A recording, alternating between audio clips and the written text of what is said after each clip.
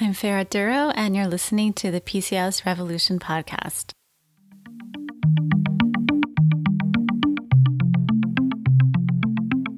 Hello, everyone.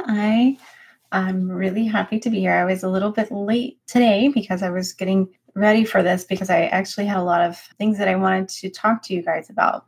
And I was going back and forth about the whole self-care question because a lot of times there's certain parts of our cycle, if you are currently having a cycle, where you're just not really feeling it as far as taking care of yourself as much.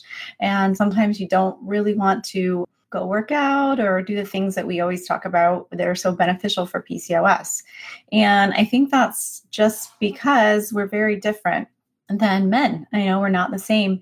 And so it was kind of synchronicity because on my way to drop my kids off at school this morning, I was listening to one of my favorite podcasts, and the whole topic was how your energy changes throughout your cycle. And that's based on how we are productive and not productive at certain times during our cycle. So I wanted to delve into that a little bit because if you guys have ever read the book Women Code by Alisa Vitti, I would definitely recommend that. I'm going to post it here. Stephanie, if you're listening, we were doing your interview and you brought up that book, and I hadn't read the book in a while, so I went back to read it, and she talks a lot about the ebb and flow of our energy and our cycles and how to really maximize and capitalize on where we are. Now, if you're currently on birth control and you don't have a whole lot of energy or don't know like where you're, obviously you're not going to be ovulating, but you can still use this to your benefit.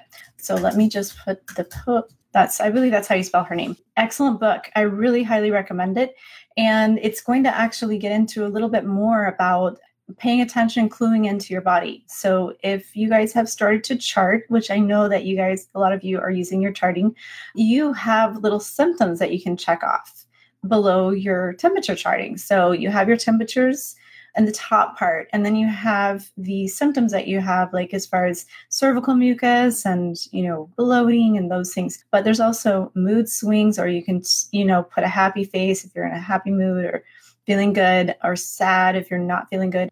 And it's pretty eye-opening because if you've ever experienced PMS, then, that's the first thing they tell you is to keep a menstrual diary so you can actually figure out which days and how long that PMS is lasting. So I would definitely look into that because charting and journaling are going to be really eye-opening. So for instance, this is kind of my luteal phase, right?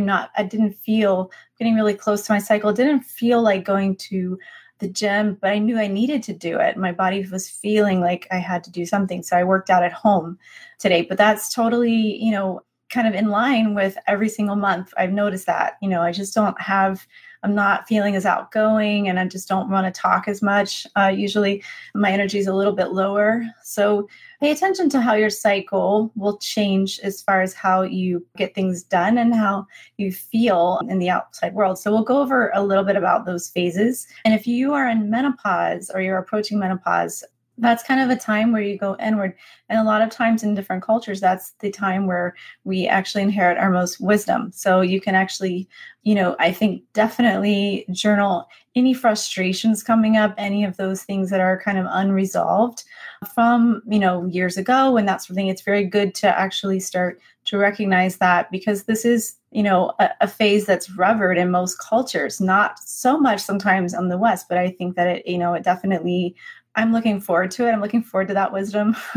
So I hope that, a couple of you that are in the group that are either already in menopause or approaching it, you have so much to offer all of us, all women of all ages. And so definitely just, the different phases in life are similar to different phases of the moon where everything does change. It's cyclical, but we can actually learn a lot from our bodies. So the first phase, let's just categorize it as seasons. We have 4 seasons to our cycle, right? So we talked about that with learning about blossom. If you are looking at different herbal treatment, there is different strategy as far as herbs for week 1, 2, 3, and 4 of your cycle. So we're talking about week one. And what we do is actually look at it like a winter time. So that's around day 1 through 6 of your menstrual cycle when you're bleeding. Call it our winter time because that's kind of the time where we want to go inward. It's a time of reflection.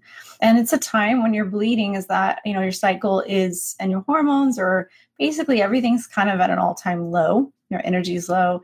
And sometimes we just want to be left alone. Like, I don't know if you've ever experienced that. We just go, okay, I'm just going to crawl into my cave and just like hibernate, and that hibernate and rest are the characteristics of this phase. So if you think about a long time ago, there's a book called The Red Tent, and women would actually go into a tent while they were bleeding and just be left alone. Like, okay, I don't want to deal with anything. So there's a way that kind of time of your cycle, or actually they say you're the most open intuitively also to new ideas and that sort of thing. That's because your body needs time to be alone. So sometimes you can tell that to family members, that sort of thing. Just, I really need a few hours alone. Like, that's all I need to do. So you might find it more irritating at this point when people are asking you to do things for them. And, that's pretty common. And, it's basically because winter is not a time to give to others, but to ourselves. And learning to be self-loving during this time is the healthiest behavior we can adopt for ourselves and our families. So I like to take baths, have movie nights like Netflix with my husband, or just spending days alone creating or writing if I'm that lucky. If I have that time, spending time with my kids, just kind of really like being inward, not going a whole lot of places. I'm an introvert, so that's pretty easy for me too sometimes, but sometimes I just want to sleep in and read and not really have to do a whole lot. So, and that's sometimes where you can have some alone time. Sometimes it's okay, right? And then next we move into week 2, which is our inner springtime. So that's around days 7 through 13 when you're in the pre-ovulation phase. And this is the season of spring. So we look at it like our energy is starting to rebound a little bit. You can think about rebirth or fresh start, energized and happy sort of energy moving around. And usually as a woman moves into her inner spring phase, she's ready to get back into the world slowly and take on new projects. It's a planning and organizing phase of the month. So like I think this month I got into organization. So I was on Pinterest. Really, I was like, I want to organize. I'll have to post these pictures actually in the group. I organized my kitchen cabinets. It just happened one day. I don't know. I kind of went all Virgo and I did it. And that was that phase, right? It was like after your cycle's over, you're like, yay, all this energy coming back up. And I organized my bathroom cabinets as well. So, and I look at it every day. So proud of myself, but I wouldn't want to do that right now at this phase, my cycle. I don't know. So you can start the planning phase. So if this is a good time to actually look at your journal, look at your phone and say, all right, I'm going to map out the calendar for this month of when I want to do my workouts. Like if it's before work, after work, or during the weekend, or that sort of thing. I want to see what 3 times this week I can get in my workouts.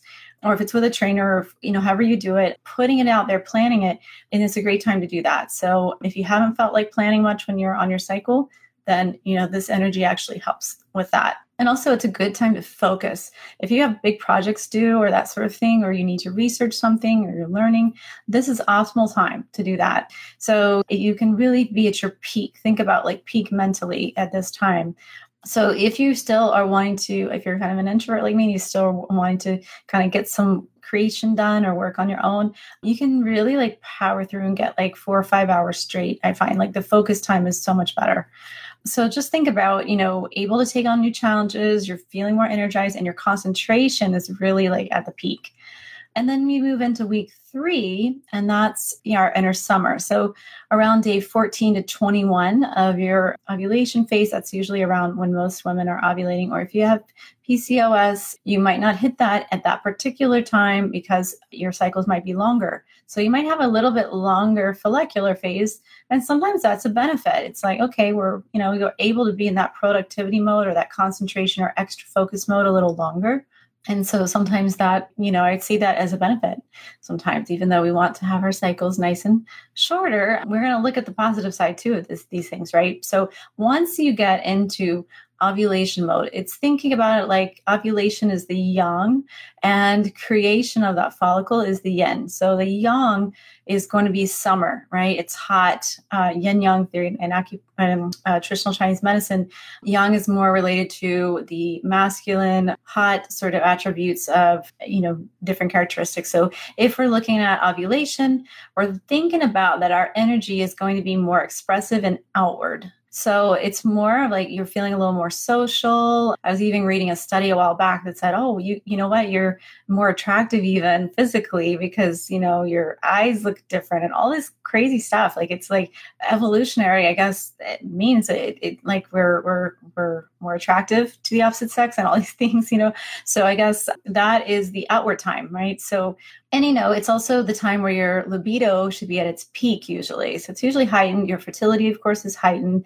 So great time to enjoy yourself also with your spouse or with your, just being out with friends and just having, taking advantage of all that wonderful energy going through. So I think that also it suggests that ovulation is the best time to ask for what you want. As far as research goes, it says whether, you want to ask for a raise at work or you want to ask something from your partner or you want to, communicate your needs. It's more. Ovulation is actually the peak time to do that. So if you have like an evaluation coming up, maybe at work, you can ask to schedule it around your ovulation time.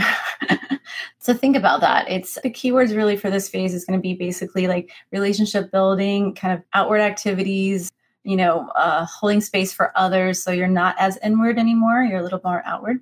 And then week 4 is your inner fall. So it's around days 22 to 29 during your luteal phase. So you're winding down again. And this is the 4th week of your cycle. So you might notice that you're feeling more inward at this time again. So it's basically like phases of the moon, right? After a full moon, so it waxes and wanes, right? Waning is after the full moon, I believe. And so you're going to feel that, those agitations might happen a little more easily when people demand more of your time and you're craving that alone time again. So you can schedule, if you're able to do this, you are able to schedule your life according to your cycle. And this is actually what's covered in Woman Code. Then you can really maximize what you can get done and also help with planning your self-care as well around your cycle. And you can purposefully schedule days off leading up to your cycle if you're able to do that, of course, if you work for yourself or you have that flexibility. So I think it's really important. And then I think the main thing is that you're going to find that you are more respectful of your needs if you tune in a little bit more. So if you have PMS, you can actually start to and that's usually when it's going to creep up is during this time. It's going to intensify sometimes if we are not owning up to our needs. So this is a good time to kind of be vocal a little bit more about needing that time for self-care. And so if we ignore what we need, your body actually will start to react. In that way, I feel like PMS can definitely intensify and you can become more irritable, more tired, and really needing that self-care. So basically, you're going to consciously acknowledge that this is an inward phase. And that is the best thing, the most courageous act you can do for self-love and self-care is when you listen to your body. So you might feel that also you're getting a little bit more creativity as far as more ideas coming in. And this is a good time if you are artistic at all, or you like to draw, or you like to write poetry, or do you come up with ideas. Perhaps you have a business or you work in that field. You're more open to actually receiving those ideas as well during this time. So yeah, your energy drops off a little bit. You might become more moody, less focused, less concentration, but you might actually have a heightened creativity. So this is just a way to tune in to what, you might be needing. And I hope that is helpful for you. And maybe you're going to try that this cycle, like just try to include that in your charting. And I'd really be interested to see how you guys are handling your cycle. Do you notice any changes in your cycle as far as your energy and as far as the need for self-care? And again, the self-care can be like as simple as going to acupuncture or massage or spending time alone, in a hot bath, soaking in an Epsom salt bath, or taking an extra nap sometimes, going to the beach, doing things that make you laugh. Those are all self-care. So self-care doesn't always involve spending money either. but paying attention to your needs. So I hope that you guys start to tune in a little bit and post some ideas about what you've learned about your body during this process. And if you have a chance to read Woman Code, then let me know. Or if you've already read it, let me know how that's helped you. So have a great week, everybody. And I will definitely be checking in next week. I hope that you are going to continue to post your questions, and remember that we can all learn from each other. So don't be shy. Okay. Have a great week, everybody. I'll see you next time. And that's the end of this episode of the PCOS Revolution podcast.